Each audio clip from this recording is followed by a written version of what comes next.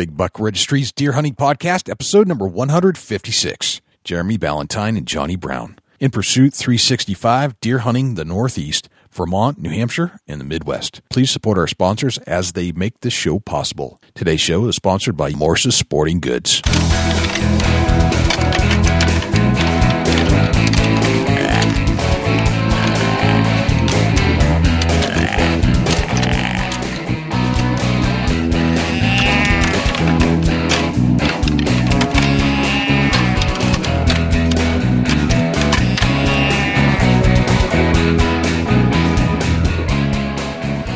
Big Buck Registry is a virtual museum of hunting stories. We preserve a piece of Americana by interviewing and recording hunters about their hunts and experiences from across the country.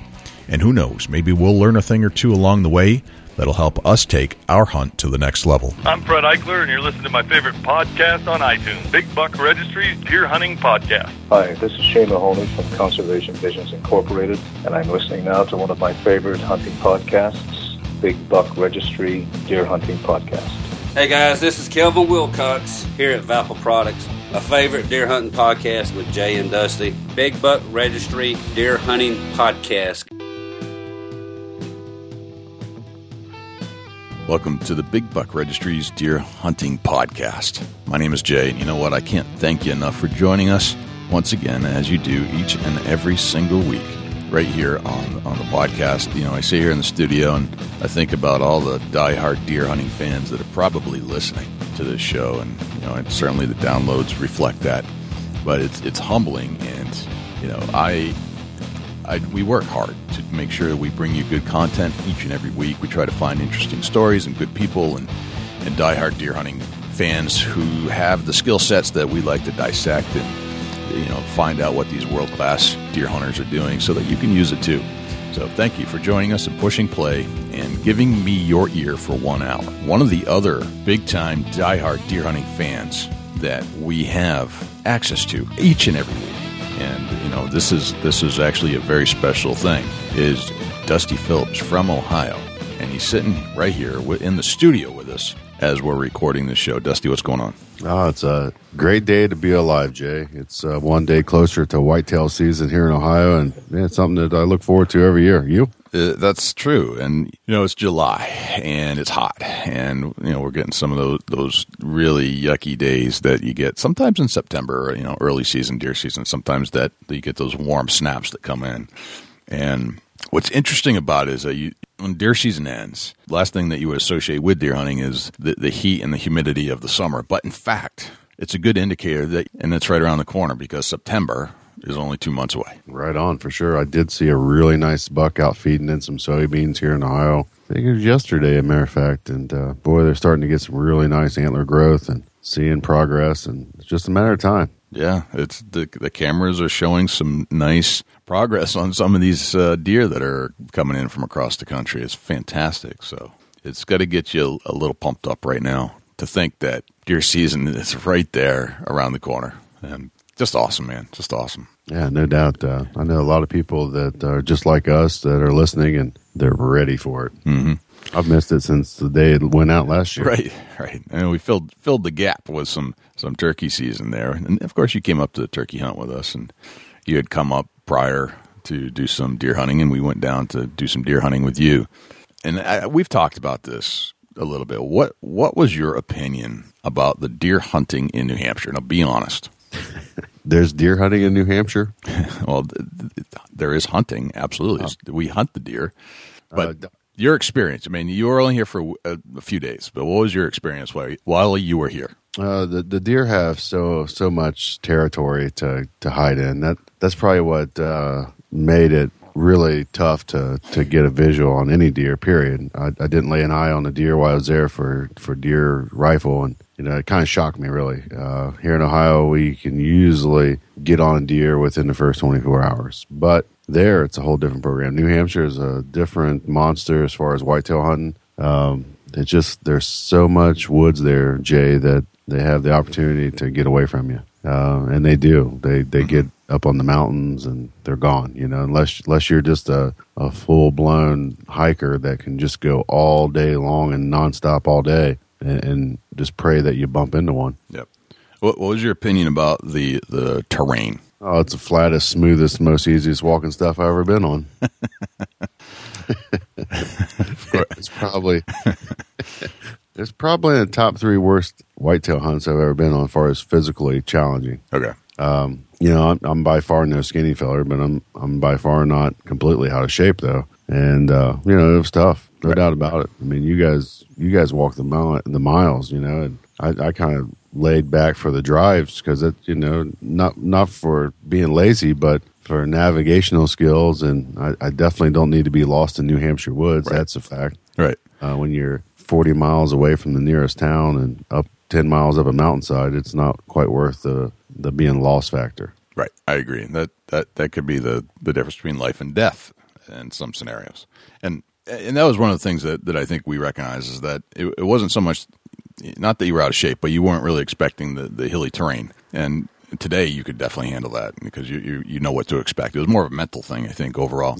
Yeah, I think it really was. Now, turkey season, I got more comfortable while I was there. I knew what it was and didn't, I think I'd come back out and do a lot better next trip to New Hampshire in the woods, just because the fact that, it was all brand new to me. And it's just like, wow, this is a lot of timber, The navigation thing on the big mountains, the big intimidating mountains, especially if you've never had to navigate that way, will play with your head constantly. Like, oh man, if I go up there, I may never come back. Yeah, it did. And the fact that no cell service for one, right? And GPS works sometimes there. Yep, if you get enough clear, because there's even on the mountains, there's plenty of trees to cover over your signal. Right, so you get here in Ohio and you pull up a navigational GPS handheld unit and you're pulling like 7-8 satellites. You get to New Hampshire and you're lucky to pull one.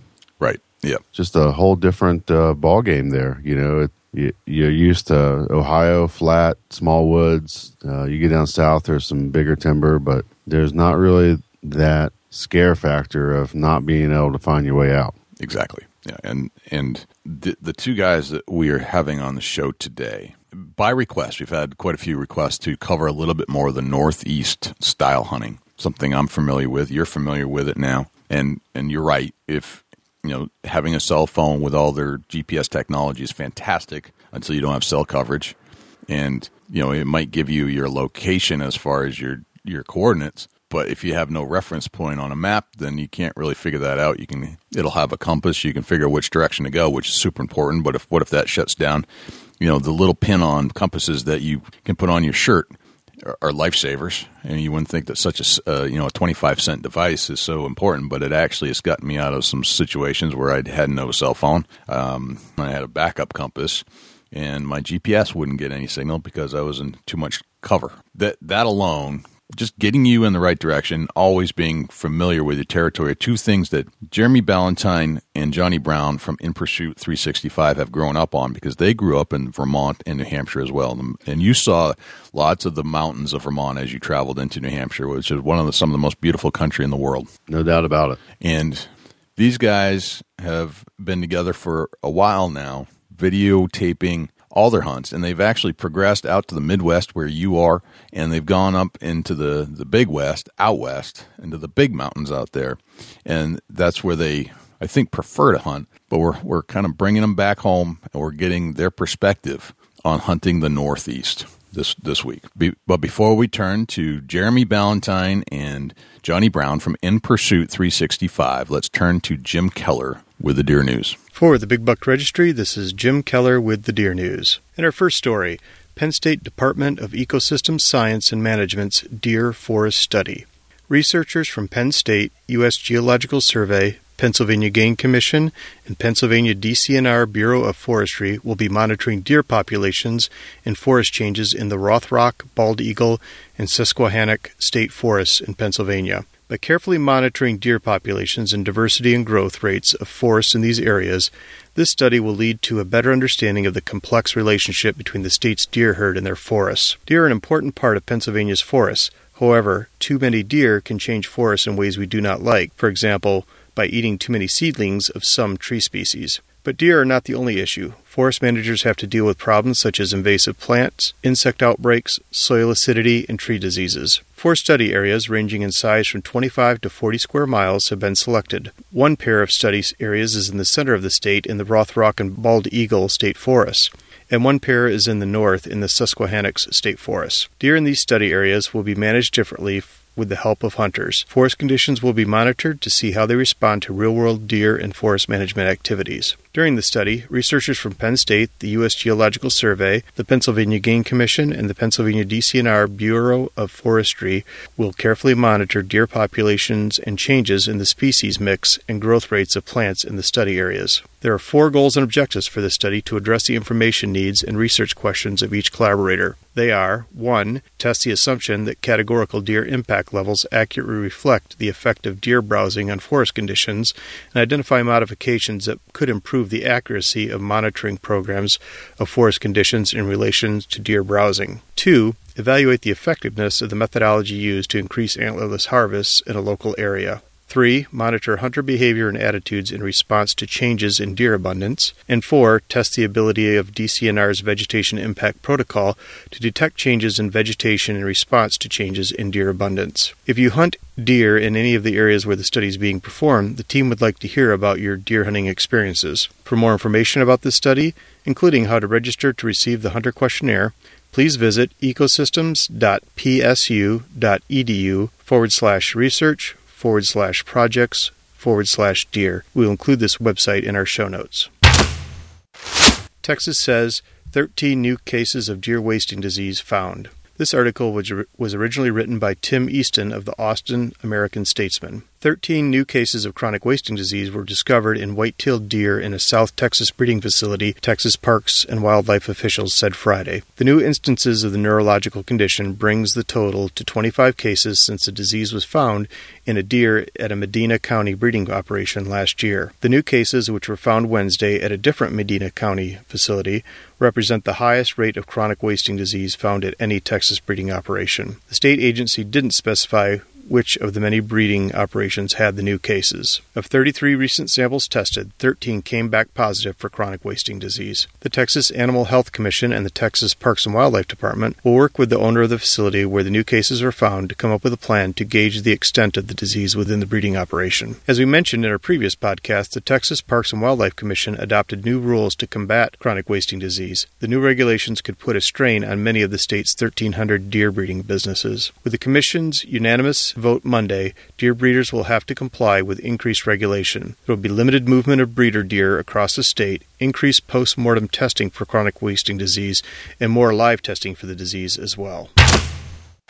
Pursuit Channel HD signs carriage agreements with Verizon and CenturyLink. This article was originally reported by Deer and DeerHunting.com. The quest by Pursuit Channel to become America's most important provider of independently produced outdoor programming took another giant step forward in 2016 when Fios by Verizon and Prism TV by CenturyLink signed separate carriage agreements to make Pursuit Channel in full high definition available to all their respective subscribers in the United States. The on-air rollout of Pursuit Channel HD to millions of customers who enjoy Fios by Verizon's state-of-the-art all-fiber cable television internet service was completed July 1, 2016. Pursuit HD on Prism by CenturyLink begins later this summer. Pursuit Channel is available in over 40 million U.S. television households. Pursuit is the only audited outdoor television network viewable to all DirecTV and Dish Network subscribers and now has availability to all Fios by Verizon subscribers. Prominent series premieres and all new episodes of long-running television brands featured on the Pursuit for 2016 include Remington Country, Wallhanger TV, Ducks Unlimited TV,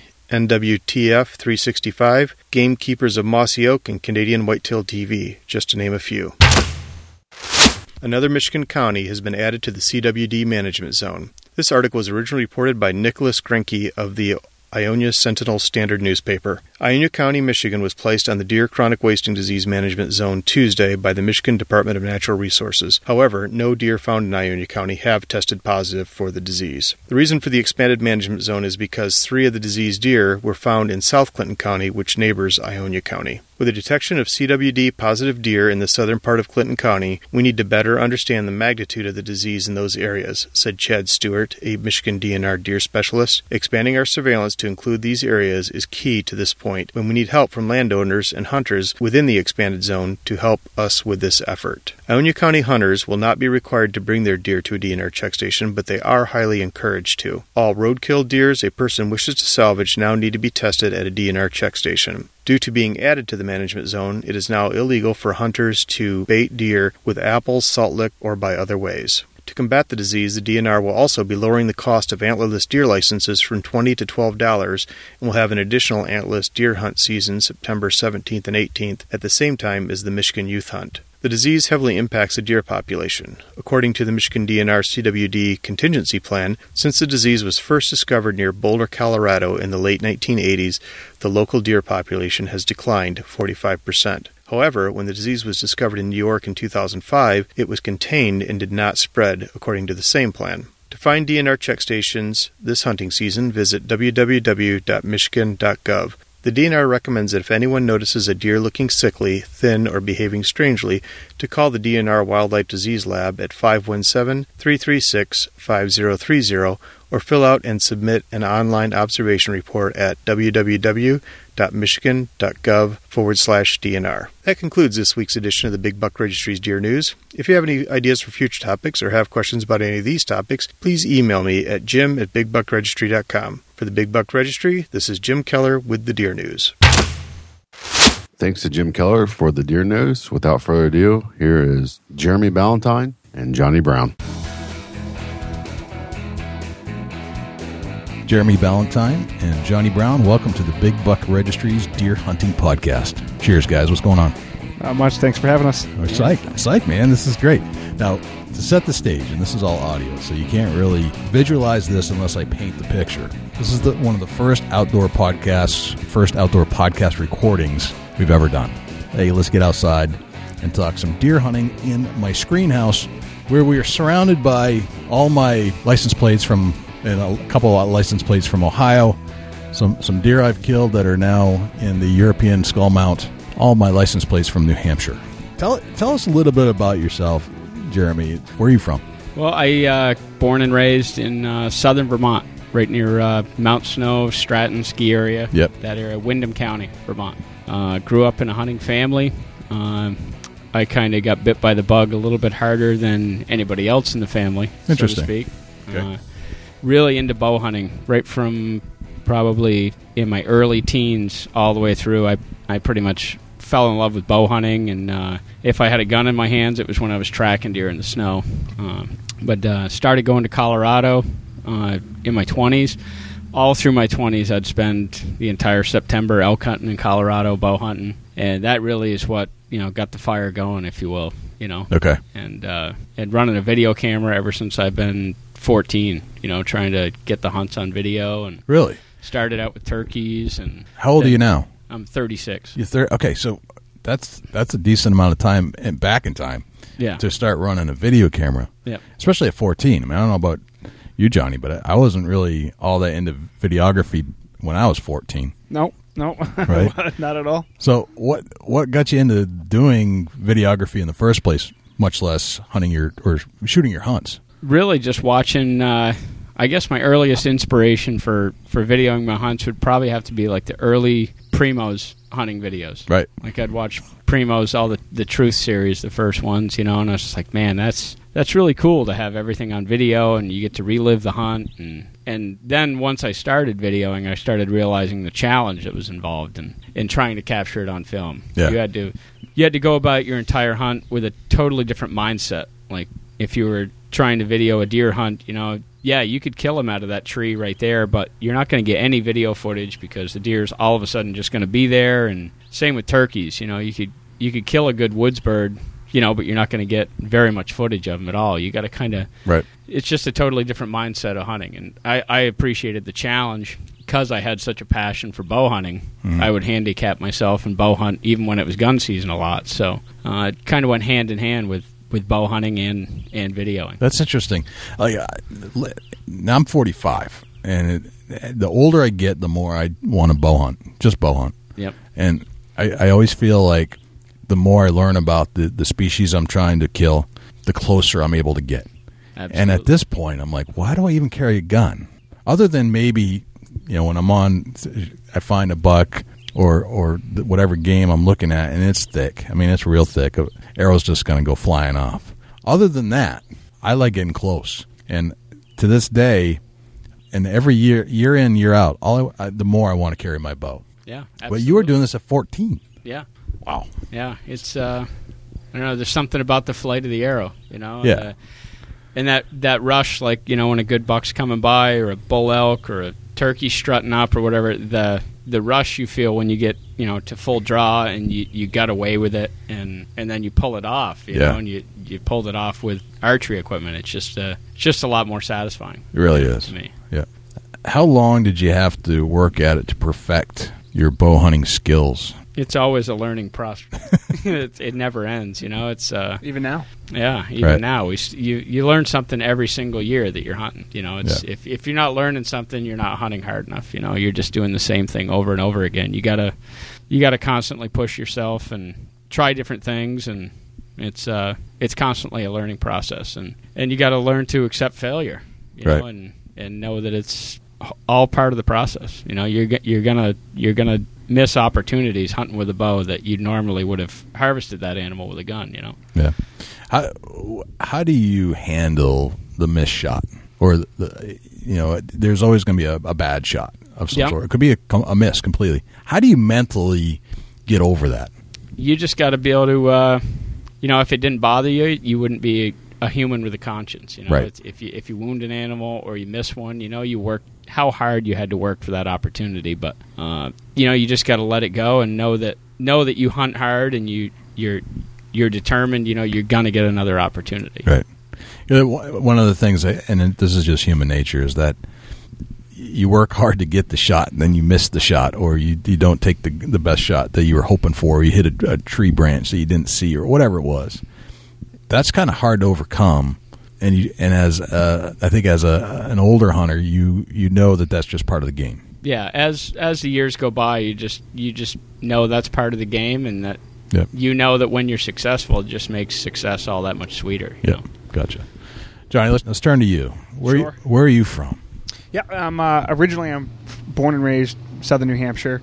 I grew up in the Nashua area, spent some time, abroad in my college years, and then spent a little bit of time down in eastern Connecticut with work. But my home is New Hampshire, so I'm back as of the last 4 years.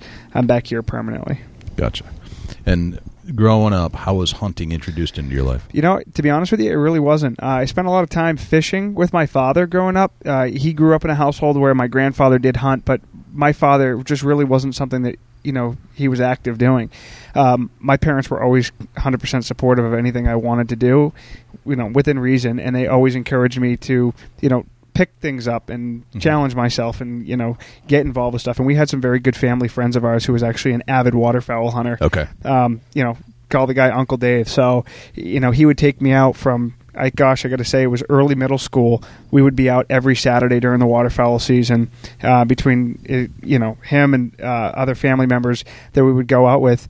We would absolutely clean house waterfowl hunting. And it was one of those things. I did have an uncle that lived down south in Georgia, and I'd go down there once a year and visit him and rifle hunt for deer and wild pigs. And it just was one of these things that stayed in my system. I was very similar to Jeremy as a kid, on the weekends watching hunting on TV and, seeing these guys bow hunting. And it just was always in the back of my mind that, I started off as a gun hunter. But I think given the background that I have from my mother and father of always challenging myself, I always knew bow hunting was going to be a huge challenge. And it was just always one of those things where I got to get to that. The season's that much longer. It's more times in the woods. You're not going to be able to harvest that animal, as I don't want to say easy because I don't want to take away, people who are rifle hunting, but I think it's more of a challenge to bow hunt. And it's just always been something that I think Jeremy might agree with this over the last few years, since he and I have spent so much time together hunting. I really think that I could, label myself as really primarily just a bow hunter. It's something that it's always a challenge, very similar to what you said. You always want to get closer, and once you learn game and you're learning more, I think that if you're spending time in the woods and you're not learning on a daily basis, you're not doing it right. And I just think that, really, I mean, I'm kind of rambling on, so I apologize about that. Going from where I started off as a bow hunter, as a hunter, to kind of where I'm at now, there was really no background whatsoever, and I've really progressively, as time went on, kind of picked things up. You found a mentor through the Dave, right? Uncle Dave. He's my mother and father's really good friend from college, and it just was one of these people we just called Uncle Dave, growing up. So Uncle Dave kind of got you started. Yep, kind absolutely. of planted that seed, and you progressed from there. You self-teaching yourself about bow, archery, and bow hunting itself. Everything I did archery hunting, I learned on my own. And gotcha. Kind of was something you had asked about Jeremy. I'm always learning. I mean, I'm constantly picking up the phone and calling Jeremy, hey, I'm thinking about this with my setup. What do you think? Yeah. Or I'm talking to friends, or I'm doing trial and error. So I can honestly say I'm constantly learning when it comes to archery. Okay. How'd you guys meet? We had a mutual friend that actually he was doing some filming with me to start with. Through a mutual friend, buddy of ours, Armand. And he was kind of a friend of a friend, and I knew Armand liked to video, and that's... and he was really good friends with Johnny, so that's how we kind of all met up. Gotcha. So you figured you both had skill sets or similar interest, passion about the outdoors, hunting, and you started this group, or I guess it's a film company at this point, right? Yeah. Jeremy actually started it several years ago. Yep. Gotcha. So Jeremy, you started in Pursuit 365, and I want to get into that a little bit more in a little bit. But so you started this back when? Back when you were 14? No, that was. In Pursuit really took on the name in the early 2000s when I produced a DVD with Tom Blaze through Great Northern Productions. Sure. Yep. Turkey hunting DVD. That was kind of like I don't remember the exact date. I should, but I don't exactly remember the date. But that was the beginning. That was when I kind of did the name. Other than that, I was just videoing for fun. Gotcha. Okay, that makes sense. So. You guys have both hunted the Northeast, and we've been getting a lot of questions lately about hunting the Northeast. People have started hunting recently, and they're from the Northeast. They want to know more about hunting the Northeast because they haven't traveled outside, and it might be a while before they get there. So their primary hunting grounds, Northeast territories, could be Massachusetts, New Hampshire, Vermont, Maine. So I wanted to touch on some of your experiences in the Northeast and then compare and contrast that to what it's like to hunt other parts of the country, because you guys have been all over the country hunting. Correct. So if there's anybody that can answer that question, it's you guys. Yep. So let's start about the Northeast. What does the Northeast mean to you when it comes to hunting? I think it's I think the word challenge is the right word to use. In talking to a lot of people, we're hunting across the board, across the country, we'll have people to say, where are you guys from? We'll say New Hampshire, and you kind of get that look on their face. I mean, these are people we're talking to that are also hunting as well, and they get that look like, what do you guys have up there to hunt? It's really not well known for being the destination place or the go-to place to hunt. So I guess I would use the word, challenging as a word to describe, hunting in the Northeast. I don't get anybody that wants to come to New Hampshire to deer hunt. Right. Unless you're from Massachusetts or Vermont, right?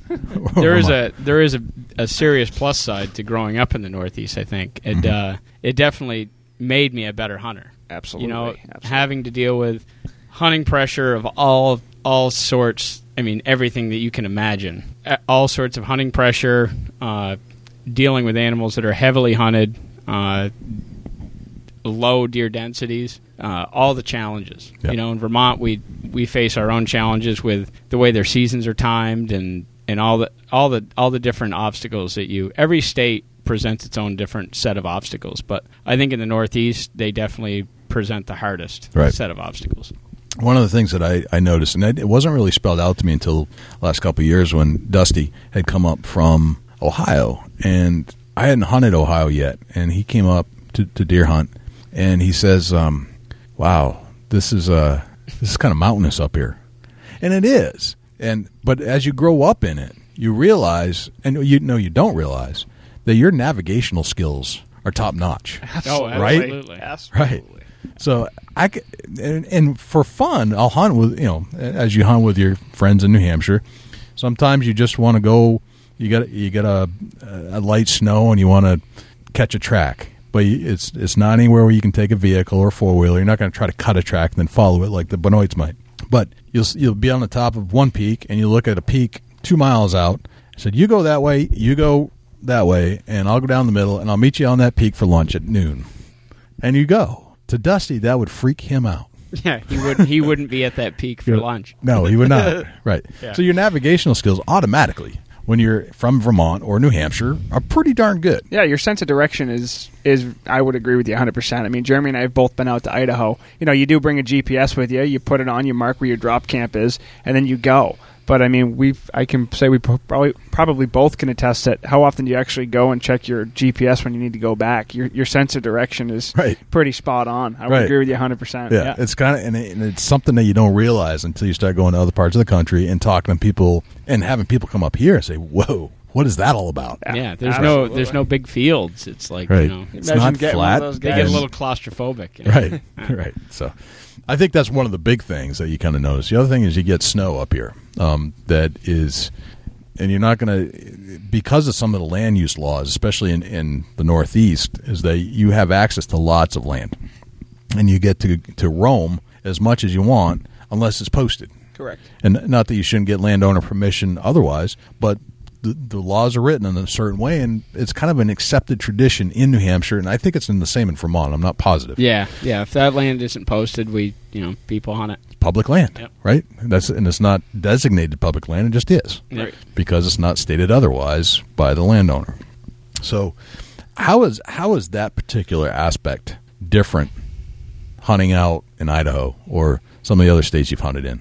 I mean, I'd say in Idaho, we're hunting, 600,000 acres, you know what I mean? That's national. It's national forest, so for us, where we're going, I mean, there are spots that we'll hunt out there that, we have a friend that lives out there that, if he has permission for us to go there, then that's his permission. We're there on his behalf. Right. But when you're out in Idaho, it's kind of, uncharted territory. If it's national forest, have at it. I don't kind of see it the more where it takes an influence is the Midwest. Yeah, absolutely.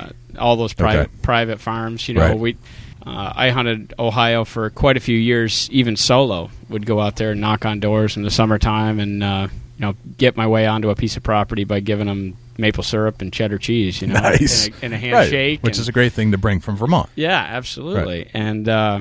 And you do not see people trespass out there. During the bow season out there in the Midwest, even if it's just knock on doors property, people respect property lines. If there's a fence, you do not cross it. That's right. That's a property line. Even if there's not. I mean, Jeremy and I had a situation 2 years ago when we were in Ohio. I shot a buck, ran onto the neighboring property, and we put every effort into contacting that landowner to get that deer back. And by the time we could have easily gone onto his property, trespass, grabbed that deer. I mean, it was visible. There were posted signs there, and you just don't do that. I mean, if it was our property and someone did that to us without permission, we'd be very upset.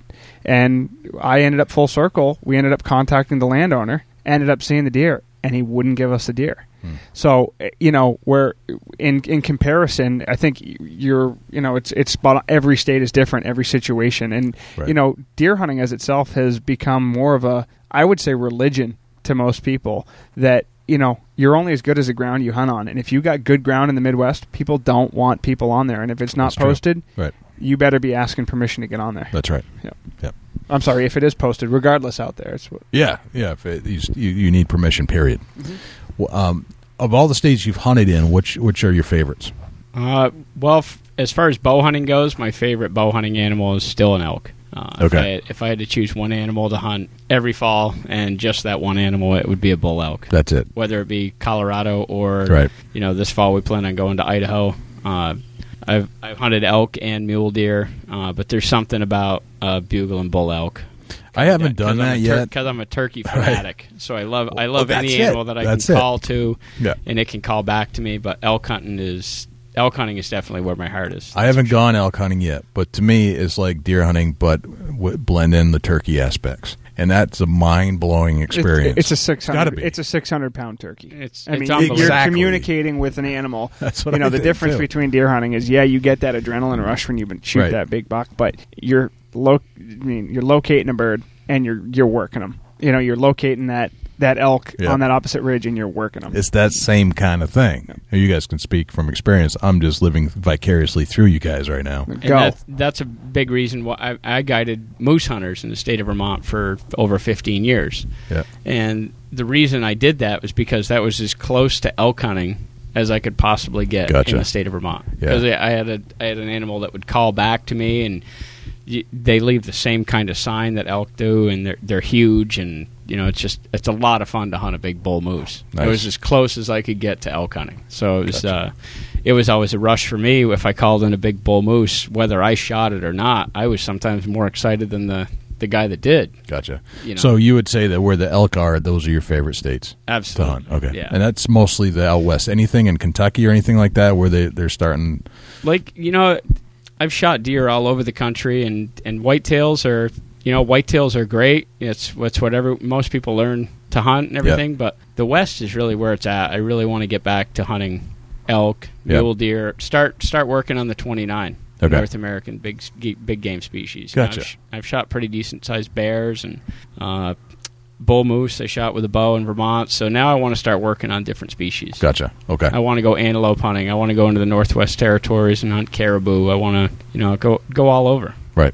Gotcha. Eventually hunt a sheep species of some sort. Probably Alaska is going to be the most one that's in my price range. But Gotcha. That's definitely down the road. Yeah. Johnny, what about you? Where's your favorite state? I'd have to agree with an area where there's elk. I haven't been to Colorado to elk hunt. I did go out to Idaho. I would have to say that's probably my favorite spot to be hunting in the country. Yeah. Okay. I've been fortunate to deer hunt multiple states as well, but I would say not to be redundant off of what Jeremy said, I couldn't agree with him more. I had a guy that I was having a conversation with one time, and he said it best. There's too many species out there to hunt more than once. So I've been fortunate, been able to hunt deer, I've shot bear, moose, elk. There's something about elk that's going to keep bringing me back. But I'd like to kill a mountain lion and a few other species. Yeah, mountain lion would be great. Yeah. I want to get into some of your tactics and strategies for hunting the Northeast in a little bit, but I want to go a little deeper on some of the subjects we talked about pre-chat. And what are some of the issues that you think are keeping hunters from coming to New Hampshire or to New England to hunt? And what are some of the weird nuances, like you told me about in Vermont, that you think just aren't quite right? Well, in Vermont, there's many things in Vermont that I would like to see changed, whether they ever would or not. It's basically I think our biggest obstacle is the timing of our seasons. Yeah. We have a big obstacle as far as bow hunters go in the state of Vermont with, if you had to pick the 3 hardest weeks out of the year to try to find a mature buck moving on his feet during daylight under natural movement, it would be Vermont bow season. Right. They timed that perfect. There's no season going on those last couple weeks of October and the first week of November. Right. So there's no deer season. There are 3 weeks that there's no deer season in Vermont. Period. All the pre-rut, we're sitting out. I'm in a different state. That's weird to me. Do you agree with that? I think that's bizarre. Isn't that strange? That's absolutely bizarre. Yeah, absolutely. And how long has this been going on? Have you done any That's been ever forever. since. That's why if you look at all my big deer that I've shot in the state of Vermont, they've all been post-rut, muzzleloader season with snow on the ground, tracking them, Benoit style, if you will. Right. That's just weird. Yeah. I don't know. What other issues do you see in New Hampshire? I think there's a combination of things that are going on here for challenges that I see. A little bit different than what Jeremy sees, given that our season length is, but in slightly similar to what he has. I think one of the biggest obstacles we have that people don't come here is we have a gun season that falls right in the middle of the rut. Yeah, if you look at some of the neighboring states, well, I wouldn't compare ourselves to Vermont, but our gun season starts usually around the 1st of November, October 31st time frame, and runs all the way through the month of November. You're shooting a lot of deer in that time frame. I would say, based off of what I would think, a majority of your hunters are gun hunters here in the state of New Hampshire. I think another big challenge that we have is this is just opinion-based. I have a lot of respect for the New Hampshire Fish and Game Department and the biologists there, but I think we give out way too many tags. That doesn't necessarily fall into play in other units within the state, but down where I live in southern New Hampshire, we were having this discussion earlier. You can shoot 2 does in Unit M. You can shoot 2 bucks with a bow in Unit M. You can shoot 1 deer with a firearm tag, and now Unit L, I could be wrong. I know it's at least 1 antlerless deer, but I believe you might be able to even shoot 2 antlerless deer. So being able to shoot 7 deer in a state where you could go to the Midwest and you look at the quality of the deer that they have there, you can shoot 1 buck. If you decide to shoot a spike as he walks by opening day, you're done. Right. You are done. You're cashed in for the year. But here you can shoot 2 with a bow and 1 with a gun. Yep. So for me, I have a hard time understanding. And I guess the biggest challenge that I see is we have some quality deer here in the state. I mean, between Jeremy and I and a few other friends of ours that we're always communicating throughout the season, I mean, we're running 50-plus trail cameras. We're getting some big bucks on camera, and we're always networking with people. Hey, check out this picture of this buck that I got. We have some awesome deer here. Yep. And I just think that I don't see an abundance of browse pressure. I don't see, an abundance of deer. I mean, last year and all the years that I've hunted in New Hampshire, I found, other than opening evening, we had some great success. I find that it was probably one of the hardest years that I've hunted. I didn't see that many deer at all. So I think the challenge that I see is too many tags, which I think really, in turn, the big picture is hunting pressure down where I'm at. Right. Let's talk a little bit about hunting Vermont and hunting New Hampshire. I hunt New Hampshire. Actually, I've technically never hunted Vermont. I think it's weird. But I'm like a New Hampshire boy. I hunt New Hampshire. I'll venture out to Ohio, Vermont, or Virginia, Maryland. Probably never Vermont. I don't know. I'm trying to get some pointers from Jeremy here. You come to Vermont to shoot a good bear, or if you get drawn for a moose tag. Okay, that's pretty much. If you like to track deer, but you only get 2 or 3 good days to do that. You kind of got to live there and take the opportunity when it comes. Are you guys both guides as well?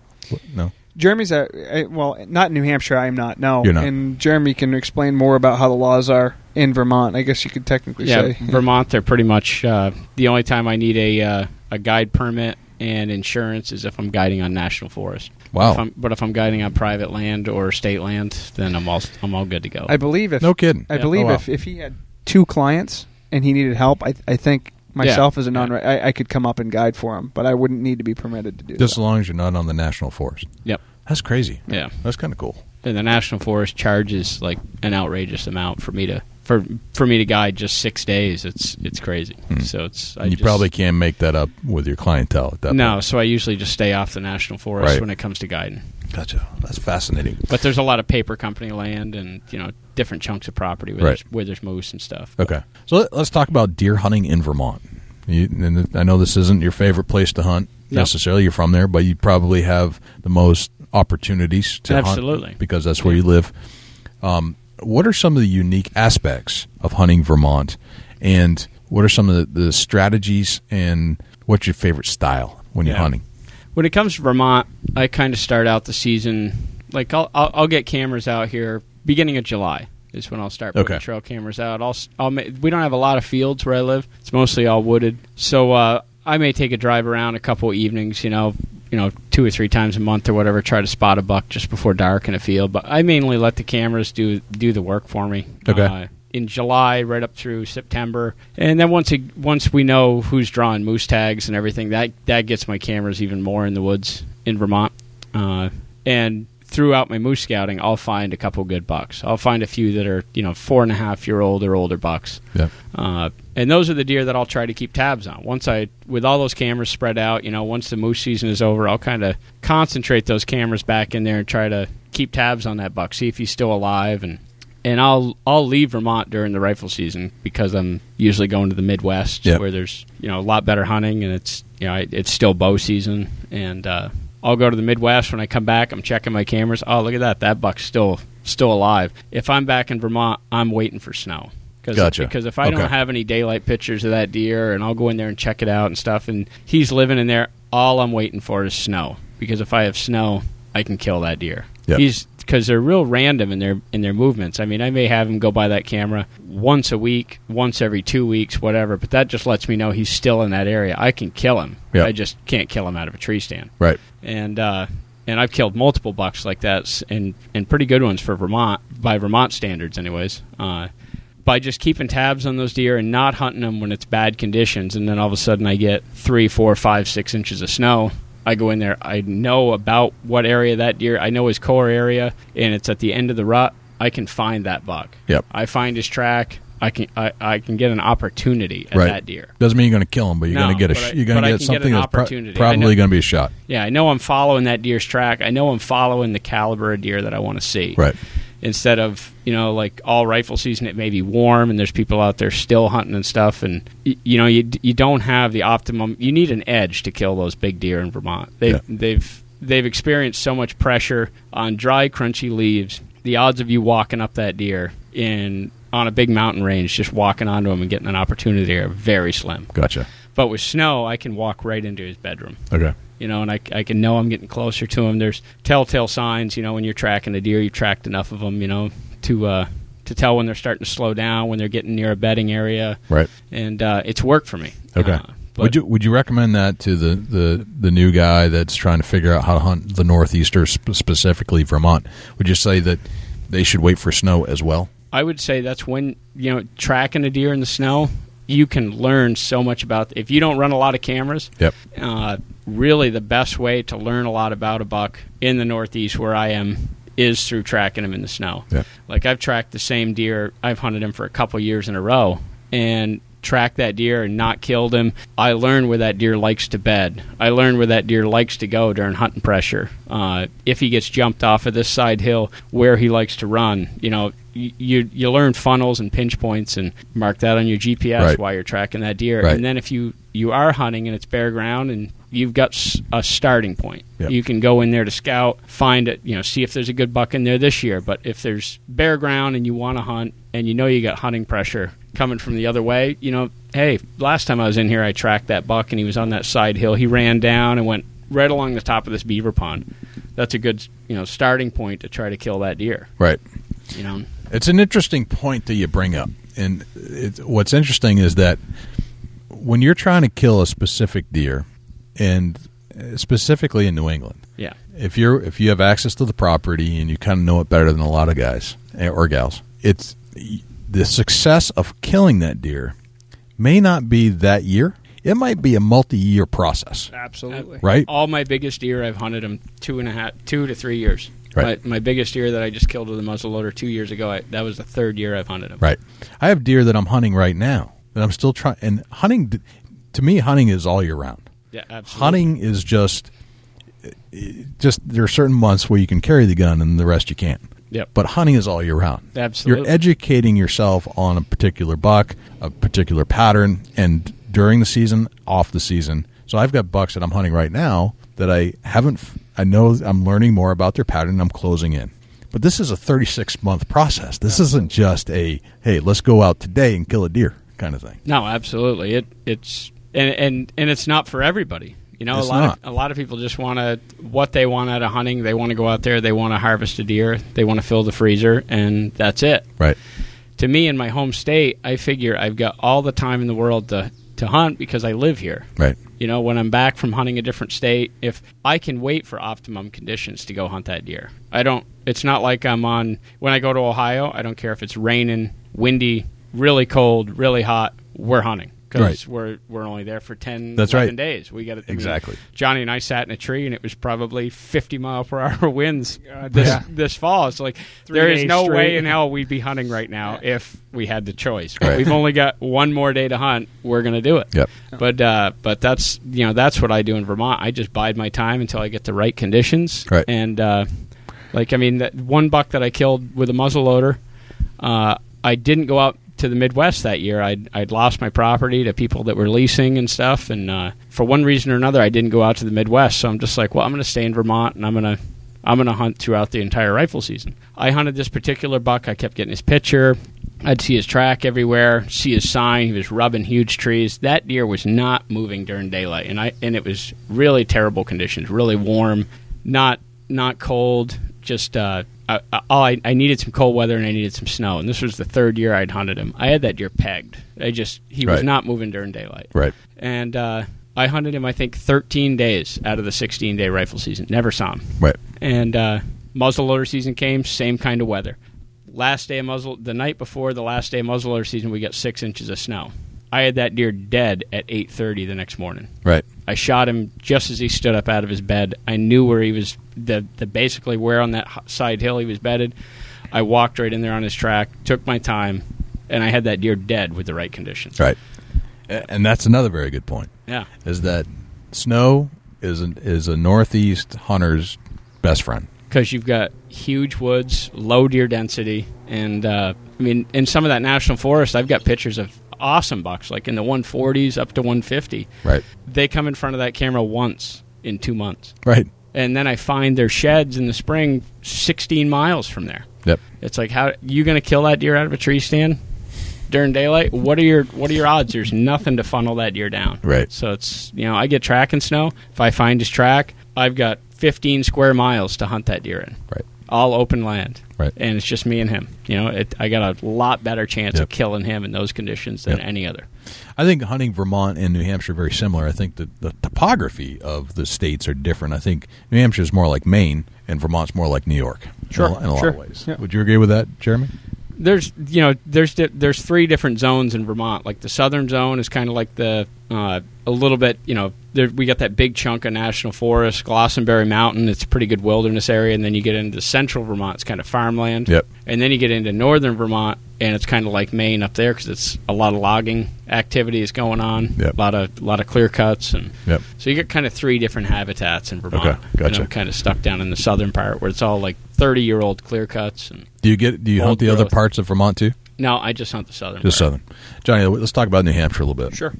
You're walking into New Hampshire deer season. When does your season start? I know it doesn't start the day it opens. Right. It starts before that. Where do you start? So traditionally for myself, in all honesty, I really struggle late season. I find that the best time to get on deer and where I'm at, and it may be just due that I deal with a lot of hunting pressure from other people, that the first week or so of the season when deer are still in their summer patterns, they have shed their velvet, but they're really not dealing with much hunting pressure for me. That's really the time that I try to focus and spend as much time in the woods as I can. Okay. I used to be the type of hunter where it was, hey, if you're sitting on the sofa, you're not out killing deer. But I've really kind of changed that mindset in the last few years by, Mark Drury, for example. He has an excellent talk that he does on barometric pressure and weather patterns and cold fronts. And, Jeremy and I ended up killing, I shot a spectacular buck here in New Hampshire this year.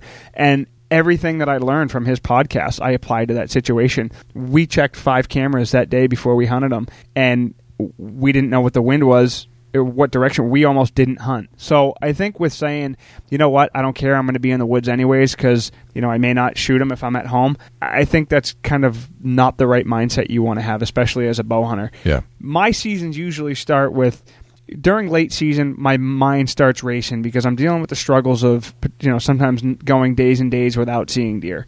So I'm kind of thinking, well, where could I go? If I were a deer, where would I be? The advantage that I have that Jeremy doesn't have is it's a more populated area, so I do have a lot more bottlenecked areas and funnels and whatnot. So I do try to focus my concentration on those areas, especially running trail cameras. I get a lot of pictures of bucks all season long, mostly during nighttime in the October month. Yep. November, I get some rut activity that's out there. But if I get pictures of a deer at 9 o'clock in the morning, pre-rut, unfortunately with the pressure that I'm dealing with, 2 days later, or inevitably anywhere you could be, that deer could be long gone. Right. I am the type of guy that when I start scouting, I'm very low impact. Where Jeremy doesn't have a lot of fields, I tend to have a lot of fields, big clover plots. Not plots necessarily, but clover fields, hay fields. So I always try to I run as many cameras as I can on those fields. That field right there, those deer are used to human scent. Whether it's the farmer coming out and checking the fields to see when he can hay it, whether there's people out there running their dogs, they're used to human scent. I honestly feel that as soon as you go into those woods, that's their habitat. It's a completely different game. Right. As soon as you start going in there and boogering up those woods, I really feel that you're starting to educate an animal, especially here in the Northeast when it's challenging. You get a 4.5, 5.5-year-old buck, he's already onto you because for the last few years he's been seeing that game. I'll say that with that, a lot of my scouting starts end of deer season, meaning the last few weeks where I'm doing a little bit more walking during the gun season to kind of scout new areas and remember, okay, there's a whole patch of oaks over here. I should find an opportunity to slip in here late summer, check if they got, acorns on them, maybe on a really windy day or a rainy day where I can get in and get out, have less scent out there. And just if there's a ton of deer sign there and I end up hunting it that year and I don't have luck, I somehow dialogue it, or I somehow log it for that matter, and know, okay, I've hunted the field the first week, didn't have any luck. Where's the next spot I want to go to based off of the deer sign that I found last year? And I would agree with what you had said earlier. It's a 2-3 year process. Last year I've been back in New Hampshire for 3 years now. The first 2 years I was hunting one particular buck that actually ended up getting shot last year by a very deserving hunter.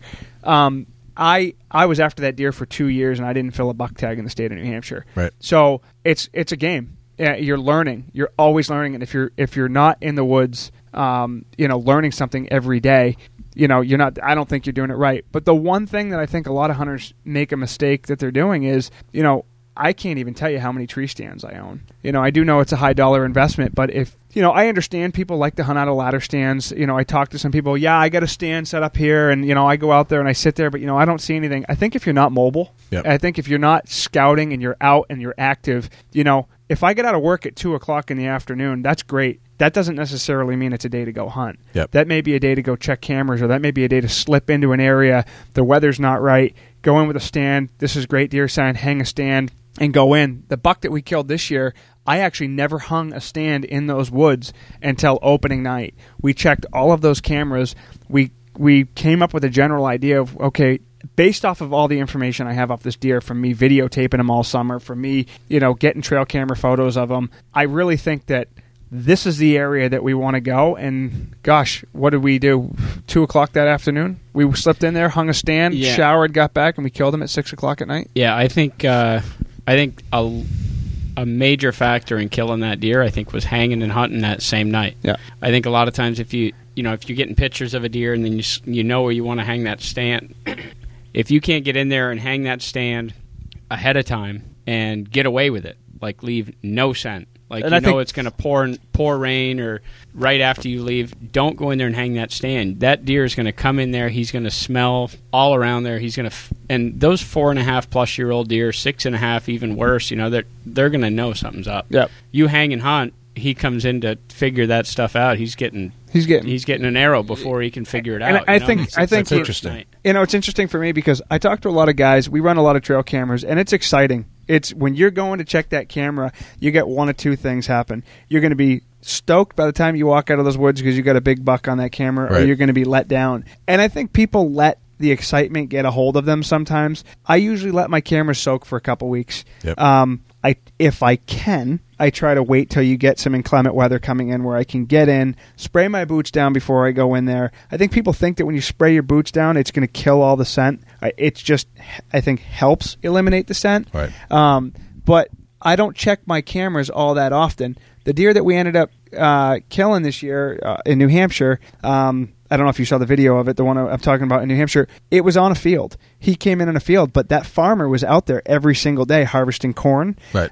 He was out on the opposite end. So it was an area where we'd use that to our advantage, where we didn't know where he was coming from. We didn't know if he was going to come from where that tree stand was set up. We didn't know if he was going to come out in that field. So I just chose the option, we're going to wait and we're going to figure it out. We'll make the decision the day we're going to hunt. And it worked out in our favor. Gotcha. Sorry, I didn't mean to ramble on. No, we enjoy rambling. Sure. Any type of rambling about deer hunting is fair game on the Big Buck Podcast. Right. That's what we encourage, sure, actually. So you don't have to say that anyway. You don't have to apologize for rambling on about deer hunting stories. That's what we like. That's interesting that you say that. So the 2 to 3, I think that the younger hunters or the newbie hunters don't have this experience yet, and I think this is where, like we had discussed, I think that's where they make the mistake, is that they don't realize that hunting in the Northeast, you might kill a young deer, you might by chance kill a big deer, but generally speaking, if you're really hunting the way I think you need to hunt in the Northeast, it truly is a 2, 3, sometimes 4-year process. Those deer that are over 3.5 years old are a different species. Yes. I mean, you really can't even lump them in with the rest of the deer herd. Those bucks that are 3.5, 4.5 years old and older act totally different. Right. The only time they're vulnerable is during the rut, or super early feed pattern, in my opinion. Right. And they don't mess up very much at all. Right. They're only vulnerable a couple days. I believe some of those deer are only on their feet during daylight during the entire hunting season in Vermont, maybe 1 or 2 days. And that's right at the end of shooting light or the very beginning of it. Right. They just don't mess up. Right. Even with that big blocks of timber and everything, they just don't do it. The young deer, the yearlings, the 2-year-olds, they'll still make those mistakes. Absolutely, and they pay for it. But I think those big bucks are the ones that look and they watch that 2-year-old get pounded by a gun hunter, and they're like, definitely. I've seen that game before. I will wait until it's dark, and that's when I know it's safe. They had a close call, and that's how they learned. Right. But if you can wait for snow and you can just learn about the deer, you don't even have to go in the woods and hunt it. Just learn. Take your game cameras. It could literally be a 3-year process, and I keep going back to that, and I'm probably reiterating it too much. But you want to have some fun. Yeah, you want to pay attention to food source, rotation too. Where you see the deer when you have, years you have acorns, years you have apples, years you have beech nuts. All those will influence the deer in my area big time because there's not a lot of oak at all unless you get over towards the Connecticut River Valley, and it's just real spotty. And sometimes the oak is really spotty. There's not a lot of trees that have acorns. Some years there's tons of beech nuts, and there's a lot of beech in the national forest. So and some years there's no apples. Some years there's tons of apples, and they love to hit the apples late season. It's just you got to keep track of all that stuff, like where you find. If you had a big buck in an apple orchard late season last year, and he's still alive, and there's a ton of apples there this year, and you've got really cold weather, good snow, you best be checking out that orchard. That's right. Because if that deer's still alive, he's probably going to be right about in that same spot again this year. Yeah, you gotta pay attention to their habits, and don't get discouraged if you don't get a shot that first year. Don't even get discouraged if you don't get the shot the second year. It's supposed to be something that people enjoy doing. I mean, hunting is an American pastime, and I think people sometimes get what you say, the discouraged.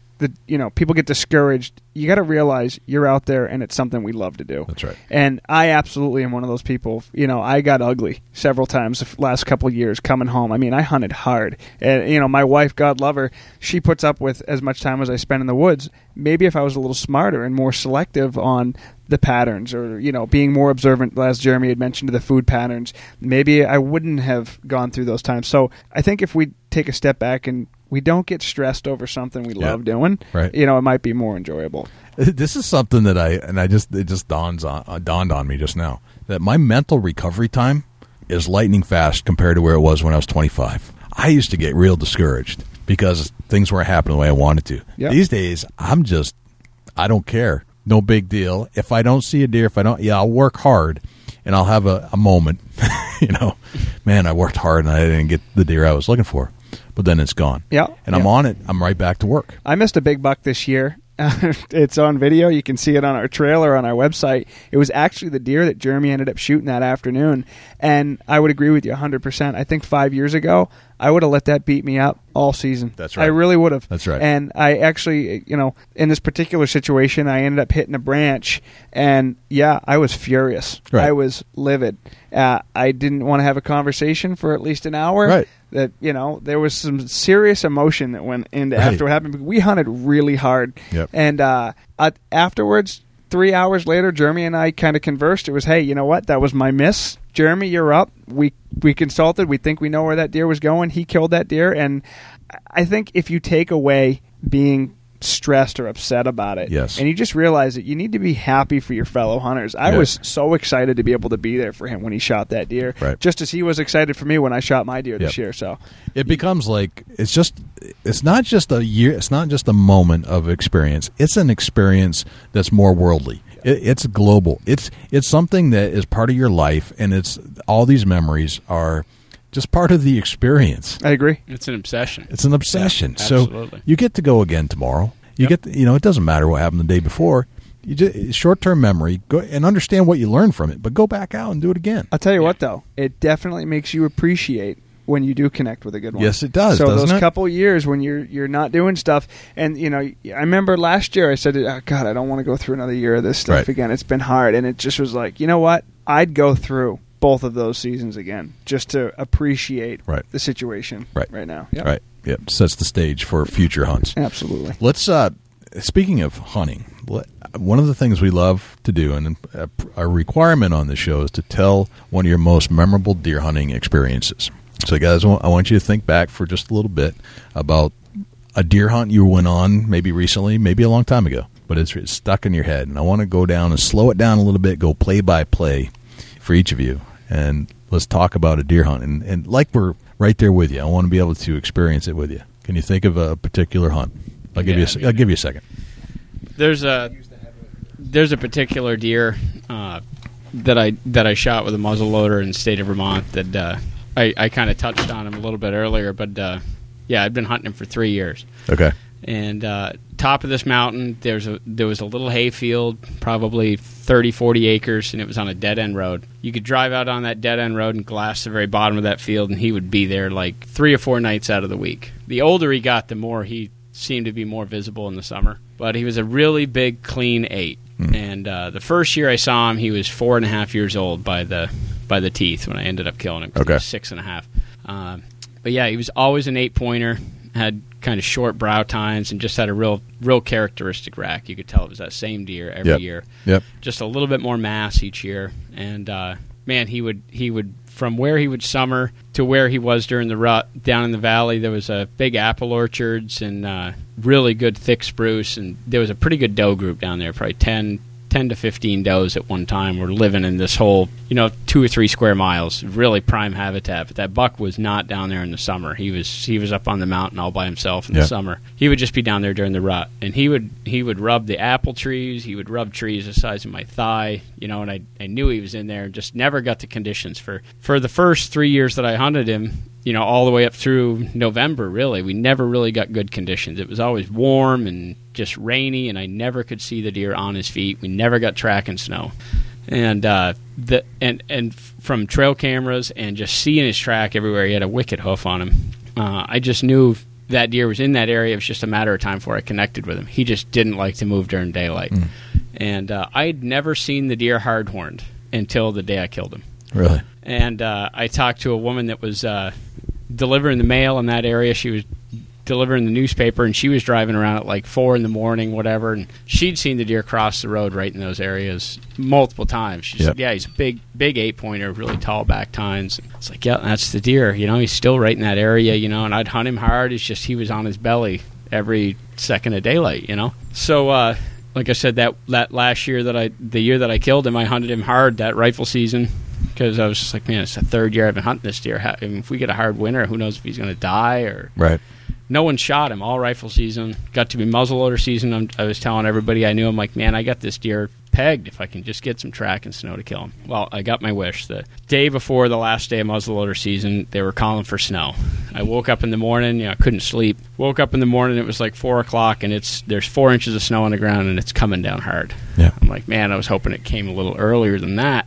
So I got all my gear loaded in the truck and hit the road. I'm like, I got to start driving around the roads that I know of around, that block up the timber the best that I can. It's still a big block of timber, but there's one road that goes around. If I can cut his track crossing it, at least I'll know what side of the road he's on, because there were 2 different sides that he liked, And so I'm driving around that block of timber, and it's snowing probably an inch an hour. It's about an hour before daylight, and I'm driving by one of the spots that I had gotten pictures of him and seen his track. I knew he liked to cross the road, and there's a deer crossing the road at the end of the headlights. And I pull up there, and I see him walk right across the snowbank, and, there's 6-8 inches of snow on the ground at that time, and he walks up into the hardwoods, and it's him. Yeah. I mean, he's a 130-some-odd inch deer. There's not too many of them in Dover, Vermont. Right. And big, tall 8. I'm just like, that's him. That's the first time I've ever seen him hard-horned, I'm like, well, you got snow on the ground. Boy, it's a different story today. Right. Drove the truck down the road. It's snowing hard. I'm like, at least I know what side of the road he's on. Yep. Drove the truck down the road a little ways, parked, waited for daylight. Got on his track. And it was so cool to follow that deer around. I mean, he went and checked out a couple different apple trees that I knew of. There were does there. You could see where he harassed the does for a little bit. Yep. None of them were in heat. He left all those does, went by himself. Here he cuts down off. And just to see how a big buck like that moves through the covers, you learn a lot by tracking the deer. Right. He never like walked into a big opening, or you knew it was getting towards daylight, and he's still on his feet. And I'm just like, this is probably the closest to daylight this deer's been on his feet walking. Right. And he's not going out of the really thick spruce, and his visibility was no more than 20 yards at one time.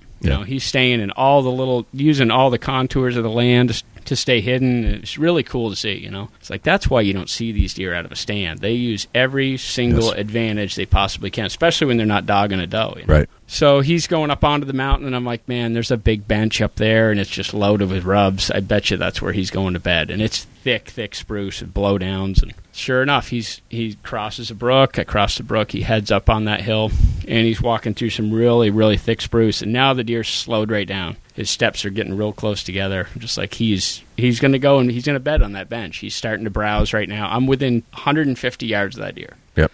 And when I track deer, I snow camo head to toe, and I got the muzzleloader ready. I'm going one step every 5 minutes up that track. I'm just like, I know we're on this bench. This is where he's going to be. And the wind was blowing pretty good, covered any noise I made, and I got up just up onto the lip of that bench, and I remember I could look for like 20, 30 yards.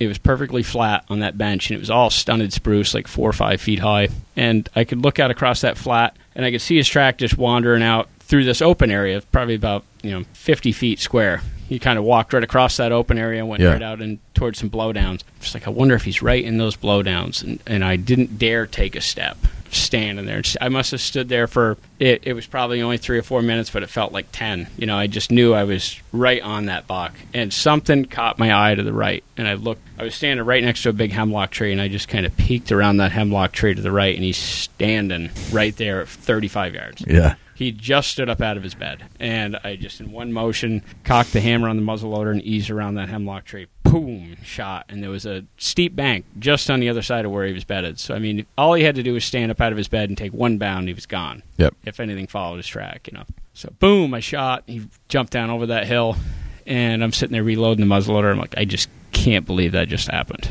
I've been hunting that deer for that many years, right? And I was just like, I just hope that I hit him, because if I missed him, I'm never going to be able to forgive myself, right? But I was like, I got all day. If I did miss him, I got all day to kill that deer. So I walked down to where his bed was, and there's a pinch of hair on either side of his bed. No blood, but a pinch of hair. I'm like, that's a solid body hit. I shot him right in the center of the chest. Yep. And I could see where he bounded down off the side hill. I didn't follow his tracks like 30 yards, and I could see him laying there. And it was just, it's just the emotion that you feel when you hunt a buck that hard, and then you end up killing him. Right. It's like one of my favorite ways to harvest a deer in the Northeast, because that's really the best, the best opportunity you have is tracking a deer. Right. That's tremendous. And walked down the hill and just, pulled his antlers out of a top that was right there and was just cleaning them off. And I'm just like, man, that's rewarding. That's him. That's very cool. He was almost 200 pounds, and wow. He's that'll probably be one of the most important deer I'll ever shoot. Right. You learned a lot that day. Yeah, gotcha. It was pretty proud dragging him out of the woods. So Johnny, Yep. You've had some time to think about your most memorable deer hunt. So we're definitely sticking with deer hunt. Yep. Okay. Yep. All right. Gosh. Where are we going? I don't know if it'll be as full detailed as Jeremy with history. Okay. Only because he'd hunted that deer for a while. But I spent my last job that I had. I was relocated down to Connecticut, and a little bit different than here in New Hampshire. It is you got to have permission. You got to have written permission to be on that property. Right. And there was one particular spot that I had hunted. It was only 80 acres, but it was a complete funnel. And you would get to, there was a lake in the middle of it, and there was a bottleneck between a bunch of different houses and a main logging road. So I'd always run a trail camera there, and it was, the pictures of deer that I would get there, I called it the Muley Woods, because I had pictures of a deer. Both his ears were just torn open, but his rack looked like something you would see out on a mule deer. Yep. It just was ridiculous. I don't know what he would score for, but it's just a really cool, impressive deer. So I would always kind of revert to go in during the rut, going back to this spot, because I figured, hey, this is a prime location. Get one early in the morning, come through, or in the evening, or even middle of the day, checking for does. And there was, for whatever reason, this particular year, there was the field that had clover. The farmer, for whatever reason, didn't harvest it late in the season. So a couple times I'd walk through and I'd look down. There just was a significant amount of deer droppings out in this field. I'm like, well, I'd really be foolish not to run cameras here. And for a few weeks during the month, in the middle of October into November, it just was small bucks and does. And I really, the year previous, I did shoot a relatively decent 9-pointer in there right off that funnel. It was a deer that I had actually passed on earlier that year, but it wasn't really anything that kind of got me too excited. And I kept checking this camera, probably, again, going back to what I was saying before, low impact, every few days, because I could slip into that field and check it. And it just was does after does after does after does. And I just kept saying to myself, gosh, we're getting the middle of November. I don't have any mature deer that have been out in this field, but I just can't imagine with this many does out here that there's not a good one that's going to show up. And I had struggled that year in particular. It was actually, it was the day before Thanksgiving. I shot a couple does earlier that year, and my wife and I were actually heading back up to New Hampshire for Thanksgiving, and I was really pressed for time. And I just kept thinking to myself, gosh, this is an area, it's really easy to get in, really easy to get out. I just can't imagine going there, especially now. With all of those does, the evening before I had seen a few that were there, I can't imagine there not being a buck showing up there tonight. I don't know why. We get a cold front coming in. I just really feel like something's going to show up. And it was kind of like clockwork every other night that I sat there. What I ended up doing was, it was really bizarre. If I had one stand on the 2 fields that were there that I could really kind of only cover, one. If I was rifle hunting, there was houses kind of on one end of that field, so I didn't want to be aiming that direction. So there was a row of trees between both fields, and I actually just grabbed a 5-gallon bucket, set it up in the middle of those fields, and sat there just so I could watch. Yep. And like clockwork, one doe, next doe, and actually, I don't know for whatever reason, but the 8 does turned into 14 does that night. All right. And I remember sitting over there, looking in the direction where those deer were, and they're staring in my direction, but they're not looking at me. And I'm kind of like, what? I look in the other field, and all of a sudden I see 3 more deer show up that never came out of that corner. I'm just like, this is bizarre. Like, at this point, I was rifle hunting, and I look back at the 8 does, and they're all boogered up, and I look back, and I can see out of the bittersweet comes this big-bodied deer. I really tight racked in the form in which it kind of curled into his face, and I just remember grabbing my binoculars, looking at him, looking real quick, saying, yeah, that's a shooter. He was about 100 yards away, grabbed my rifle and shot. And I don't remember what happened. Right. It happened so fast. It's kind of one of those things. It's instinctive. Yeah, but I remember walking up to him, and for me, I really didn't get into hunting mature deer until maybe I'd say the last 5 years or so. Yep. And it took a lot of patience and, passing on deer, and for me to be able to hold out that long, that was really one of the first good bucks. He only scored about 135 inches. He was actually at 13 points. And the reason that kind of kept me going in there was I had been shed hunting earlier that year, and I found a set of sheds that were 165 inches in there. Gotcha. So that for me was it was one of those things where, again, going back to my history growing up, I'm kind of a self-taught hunter. Yep. But for me, it was like, okay, this is kind of where I'm going to start. And I would say that was the most memorable hunt for me. And I remember going back and checking my trail camera, and I actually got a picture of me standing in that hedgerow and that deer fully broadside as I shot him. And I took that picture of the taxidermist, and I had him mounted in a shoulder mount, kind of standing in that upright pose as I shot him. That's awesome. So that for me, I think there's a little bit of, I wouldn't say jealousy, but, envious of, I think tracking deer in the snow is an art, and I know Jeremy's been really fortunate to do so. Yeah. And I don't know if it has as much a history or story behind what Jeremy was saying. I know I excuse myself, but I would say for myself, that's probably the most memorable hunt that I've had. Gotcha. Oh, that's a good one. Yeah. That's really good. The snapshot photo of the shot. That's crazy. Let's talk a little bit about In Pursuit 365. You told me that the name and the whole project kind of got going after working with Tom Blaze.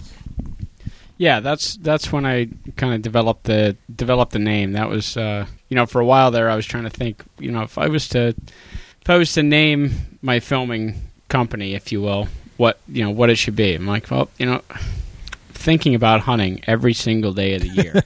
If I'm not thinking about it, I'm in the woods scouting, running cameras, doing something involved with hunting every single day of my life. Right. I mean, there isn't a day that goes by I don't think about hunting. Right. So it was, In Pursuit 365. It just kind of that's kind of how it came out, and it kind of Makes describes sense. exactly Right. what we do. It's a great name, and I can relate to it, which is cool because I think a lot of hunters can relate to that, especially the ones that are as diehard as we are. Yep. What's the goal? Yeah, well, we just we want to bring something different, in our videos. We just want to capture the emotion of the hunt. Another guy that I really like watching on TV is Fred Eichler. That guy brings so much enthusiasm. Yep. And just brings the spirit of the hunt, the real excitement, the highs, the lows. We just want to bring that to people. Gotcha. We want to share that. Gotcha. Because we feel so passionate about it. We just want to try to find a way to convey it on film. Yep. Yeah, I mean it's always nice to see it on film. There's adding a visual, especially if you know what you're doing with the camera, and you guys have been doing it for a while, and I can definitely tell that your skill set with the camera is as good as your hunting skill set. So it's pleasurable to watch. I've seen some pretty bad hunting shows. Let's be honest. Yep, absolutely. I think that goes into why we're, our mission also is we want to kind of separate ourselves from the rest. Right. We support everybody who's out there who's filming. We know it's not an easy task, but, when you're watching the Outdoor Channel or you're watching Sportsman's Channel, having some guys show up saying, hey, we're down here at, Triple B Outfitters and, guy dusts a deer at 200 yards with an AR, that's not what we're looking to do. I mean, for us in the Northeast, we really want to kind of bring the reality hunting to people. And, one thing that Jeremy and I have also discussed is trying to teach people what we're doing. How we're doing it, what our setup is like. We're hunting this bird today with a bow. We came in here last night, couldn't figure out where he was roosted. We winged it, we decided to wing it this morning, but we watched what he did here. Tomorrow we're going to do this instead. So just kind of, the whole story. The story behind the whole stuff. story, start to finish. Yeah, I think that really gets, it's a missed topic in a lot of TV shows. I agree. Out there. I completely agree with that. Yeah. Absolutely. Let's go into our 10 rapid fire questions. You guys ready for those? I think so. I hope so. You giving them just to Jeremy first, or both of us? Or I'm going to give you. I'll do Jeremy first, then we'll go to Johnny, and then we'll flip flop. So then Johnny can answer the first on the second question, and we'll just go through. I was hoping I was going to have some time. So to think about one it. of you guys is going to have some time to think about it, but I'm not going to let you. One guy just have all the pleasure. All right. What's your number? We'll start with Jeremy. What's your number one hunting tip of all time? Number one hunting tip. It would probably be scout 80%, hunt 20. I love that one. Yeah. All right, Johnny. Yeah. What's yours? Oh, I thought you were asking me another question. Oh, sorry. I would question. say be as low impact as you can. Okay. Yeah. Got it. You're hunting an animal whose sole purpose in life is to survive. Don't let them know you're in there. Right. Yep. Awesome tips. All right. Next question, Johnny. We'll start with you. What's the one thing that you can't hunt without? We have these things that drives us crazy if we leave it in the truck. Like, God dang it, I wish I had that one thing. What's that one thing for I'm you? absolutely probably one of the most ridiculous. I'm very superstitious. I have a pair of hunting socks that I don't know why, but I have they're white Nike socks. I was on a drop camp hunt elk hunting, and I don't know why I was doing it. It said R for right, L for left, and I kept putting them on the way that the socks told you to. And the guy that was with me said, that's your problem. You're putting them on the right feet. Switch them up. And an hour later, I killed a bull elk. So I'm very superstitious. Yeah. I've got 2 pairs of those socks. My wife laughs at me because if I see her grab those, I'm furious. And they have to go on my feet completely backwards. The right has to go on the left, and the left has to go on the right. So that's the one thing I can say that I cannot hunt without. And I know it sounds disgusting because I hunt a lot, that people are like, I do a lot of laundry. So I just got to... It sounds disgusting to many people listening to the show. I am positive of that. However, if you've listened to this show before, you'll know, and you may not have heard this particular episode because I don't disclose it a lot, but my biggest thing that I need to have are hunting socks. Yeah, there you go. Now, it's not the most common answer we get, but I have baseball socks that I must wear. With the stripes on the side? Actually, not even the stripes, just black. Okay. But perfect for temperature and walking in the woods. And I mean, they don't sweat. They're just perfect condition. They're thin. Yeah. But if I don't have those, I don't feel like I got my game on. I would never make fun of you. Finally, somebody understands where I'm at. All right, Jeremy, what's yours? Well, mine, I kind of had to retire my my good luck charm. I had this one certain Primo's hat that I wore. I mean, all through my 20s. From the first year I went to Colorado, I bought the hat out there. For some reason, I'd lost my camo hat or something, Yep. and I had this particular Primo's hat that I wore. And every bull elk that I've shot, I've been wearing that hat. And every Gotcha. and for my first big buck that I ever shot, I was wearing that hat. And it's kind of like taking a retirement because it was starting to break at the seams and everything. And I'm just like, I'm not throwing the thing away. Right.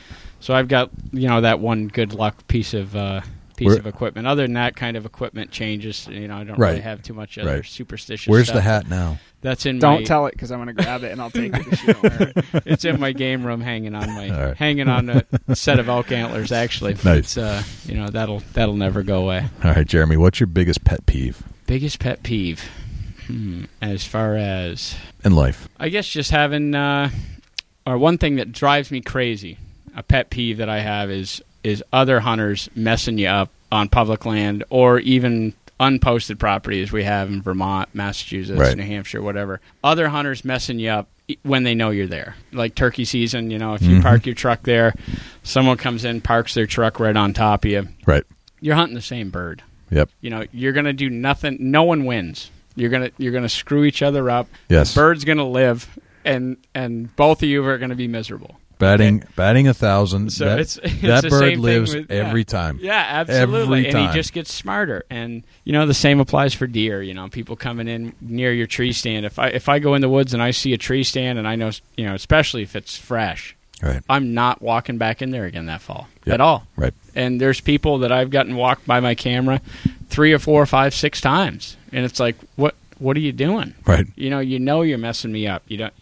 I just think that the ethics definitely, we see it especially during turkey season, but the ethics definitely need some improvement in the Northeast. I'm with you. All right. That's my big Johnny, what's yours? I'll slightly piggyback off that. I was hoping you weren't going to say ethics, so it didn't sound like I was repeating you. I think absolutely, for me, especially during deer hunting, if it's not mine when I walk in the woods, it shouldn't be mine when I walk out. Right. And it's very frustrating, as we all know how expensive hunting equipment can be, that when I'm running my trail cameras, that, yes, I've spent some money to invest in trail cameras. It's something that I like to do. Just because I like it doesn't mean that you have to like it. That's right. But that doesn't mean that when I get you on camera, you reserve the right to go horse around with my camera and try to pull the SD card out of it and mess around with it. Right. We're all on public ground. We're all allowed to be here. That to me is one thing when, if I have a mock scrape that I've set up and someone's in there and they're looking at the camera, I can't tell you how many times I've got pictures of people horsing around with the lock on my camera, and I know what their intentions are. Their intentions are to rip that card out so they can see what's on that card, take it home. Oh, geez, there's a good buck in here, and they can.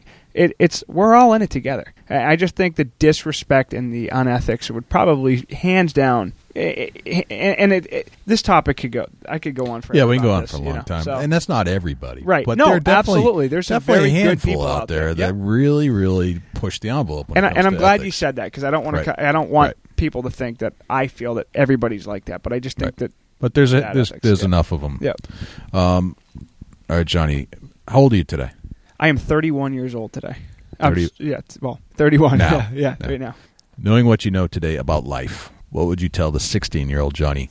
Appreciate every opportunity you get of the things that you enjoy in life. Absolutely, without a doubt. Okay. I used to get pretty wound up, pretty stressed out.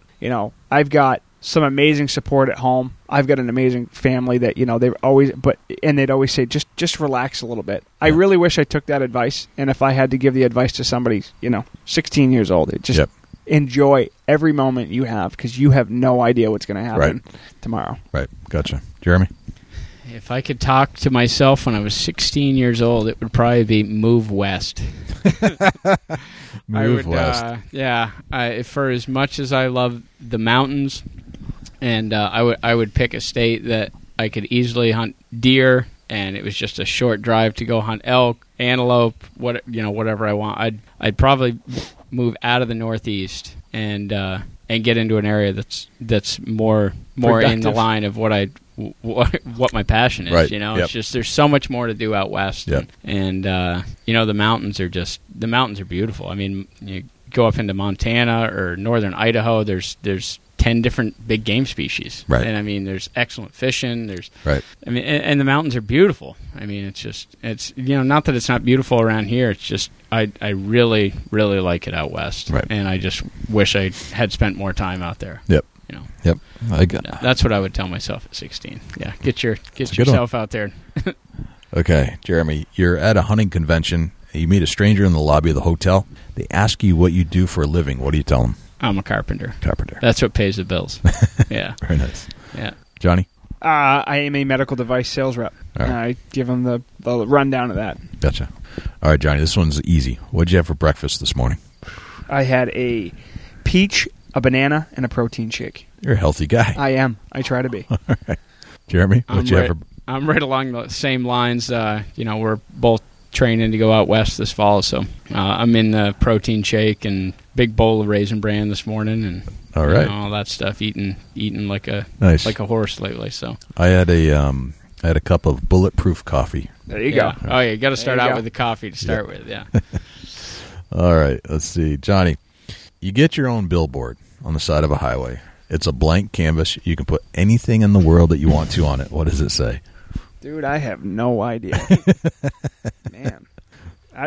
That's never even a question I've heard anybody be asked before. Right. It's a good one. It is. I don't know. I have no idea. All right, then I'll make it easy for you. What hashtag would you put up there? Oh, my God. All right, we'll come back. Jeremy, what do you got? Hunt more, work less. I love that one. I got one. I've got one. All right. Nobody died wishing they worked harder. Yeah. Yes. That would be. We talked about that. We did. Yeah. Thank you, Jeremy, for the reminder. I'm sitting there going, I've never been asked that question. Yeah. All right, let's go. Let's see. We ended with Johnny on that one, sort of. Jeremy, let's go to you. If I say the word successful, who's the first person that pops into your head and why? Successful, especially along the lines of the hunting industry and stuff like that. I mean, I would have to go back to like one of the first inspirations into filming and in bow hunting and stuff would be like Will Primos. Yep.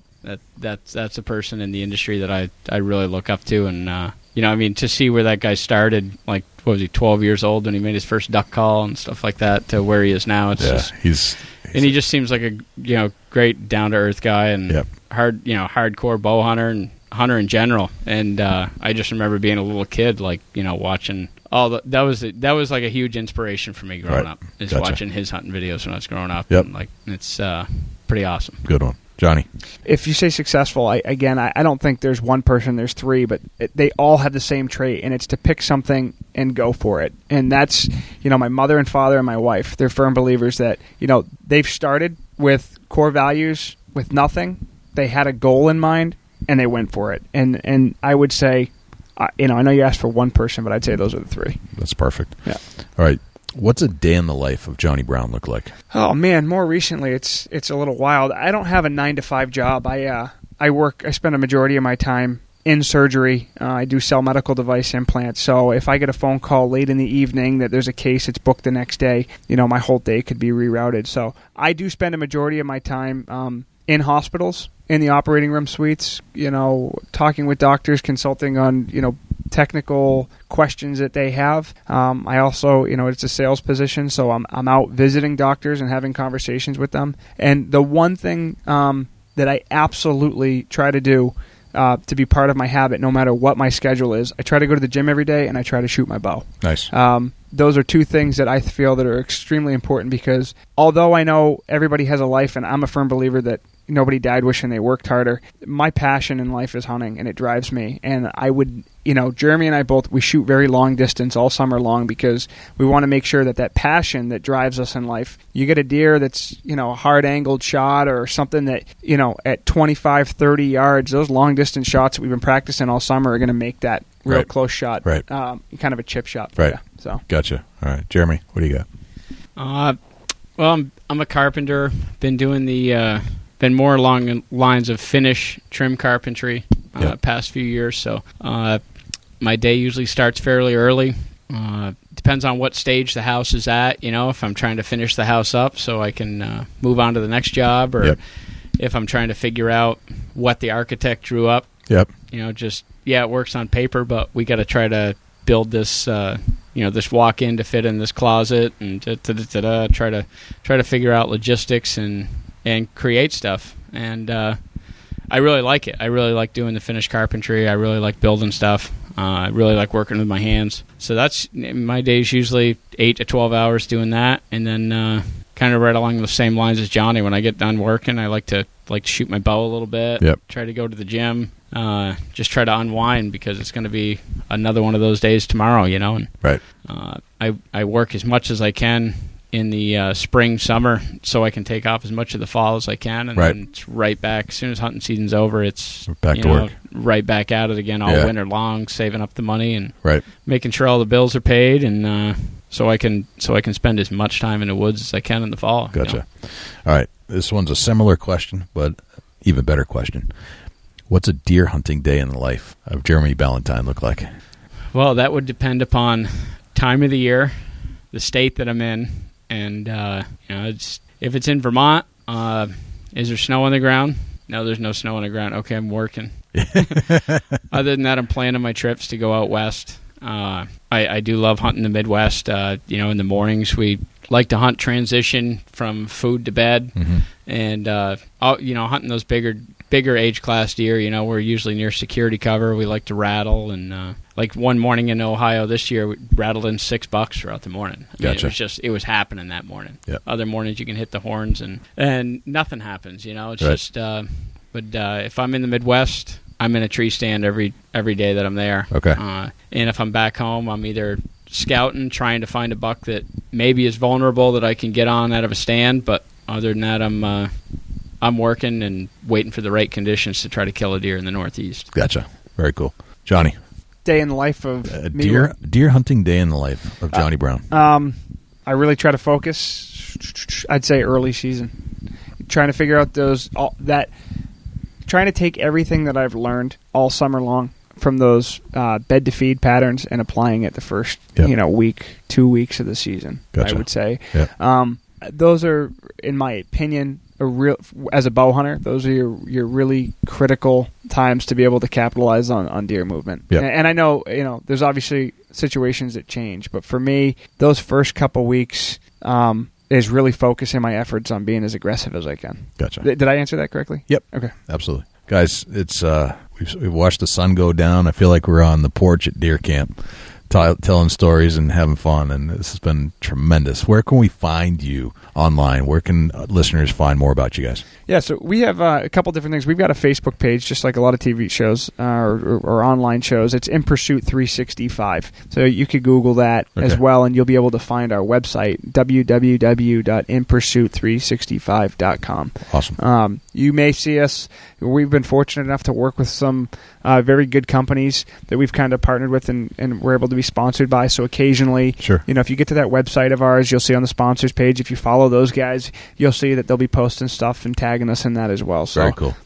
And on Facebook, Twitter, Instagram. We're not on Twitter yet. That's actually I'm really not I'm not that tech savvy of a person. We've got a great guy that we've been working with up in upstate New York, and he's all into it, and he's doing a wicked job.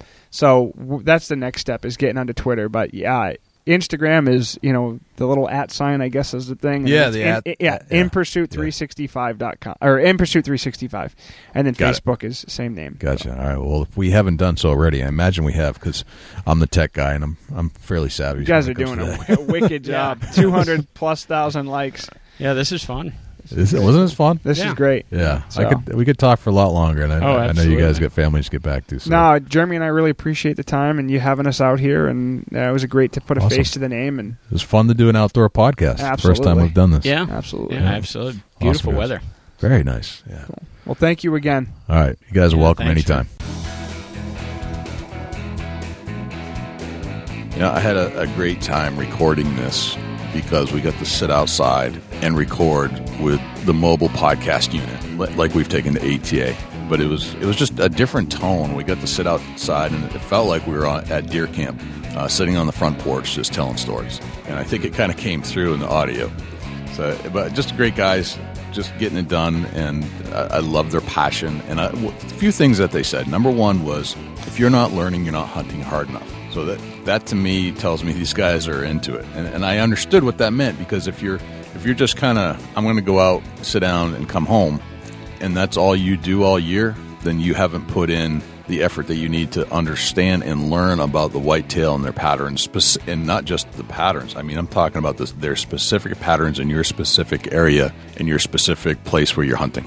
And that's what those guys are bringing to the table. Yeah, take somebody with the drive and the want to be a successful whitetail hunter and be able to read the terrain and actually figure out exactly how those deer are traveling. Yeah. And the other thing that I like is that they understand, especially in the Northeast, that killing a mature buck may not be, it's not just a 1 year process. It is often a 3 to 4 year process, because the buck's there, but they're so good at hiding that you have to wait for the snow. You have to wait for the right opportunity, and usually they're not going to die. We have a lot of deer that just die of old age because they're so good at hiding. So don't get discouraged if you don't shoot that deer the first year you go out. It might be a several year process, and that's how some of the most successful hunters in New Hampshire actually get it done, is they know a buck inside and out by the time they actually see it, but it's been a 36 or 48 month process. Yeah, I can relate to that. It's amazing, really, once you finally. I'm not going to give my Chubby Tines tip away, Jay. So, all right, well, let's turn to the Chubby Tines tip of the week then, Dusty. What do you have? The Chubby Tines tip of the week is sponsored by Morse's Sporting Goods. Firearms, used firearms, bows, used bows, located at 85 Kentucky Falls Road in Hillsborough, New Hampshire. Give Jim a call at 603-464-3444, morsessportinggoods.com. Your dollars go further in New Hampshire. There's no sales tax. Morse's Sporting Goods. The mental preparation going into the season, Jay, will make you stay there longer and hunt harder. It's something that I work on. I know you do too. That when the season hits, that the first 3-4 weeks, that first month, you're just gun ho and you're just there every day. And next thing you know, your mind's starting to play games. That maybe you've got a visual on a buck somewhere that you don't normally see him, and you decide that in your mind it's playing games with you, and you decide that you're going to move your setup, and that sometimes that pans out, but. As years go by here, that once I've locked in on a buck and I've got him on trail camera and I know exactly what he's doing, he's going to change just a little bit. But there's that factor that, a mature buck's usually going to do the same things pretty consistently, unless you just completely blow him out of there and mess it all up. By saying that, that's, getting winded, or he comes walking down the trail and spots you in a tree and he just stands there and stomps and maybe blows a little bit. A mature buck's normally not going to blow. He's going to turn and just ease out of the area, knowing there's danger there. But, kind of hang with the known spot where this buck's, frequently coming to. The rut's going to mess everything up. It's going to throw them into a different pattern. But they usually come back to their original pattern after the rut hits. So just, keep that in mind as you're going through the season, that maybe you get on this buck and he's coming down through the same trails, and maybe he's a moonlight traveler that's only nocturnal.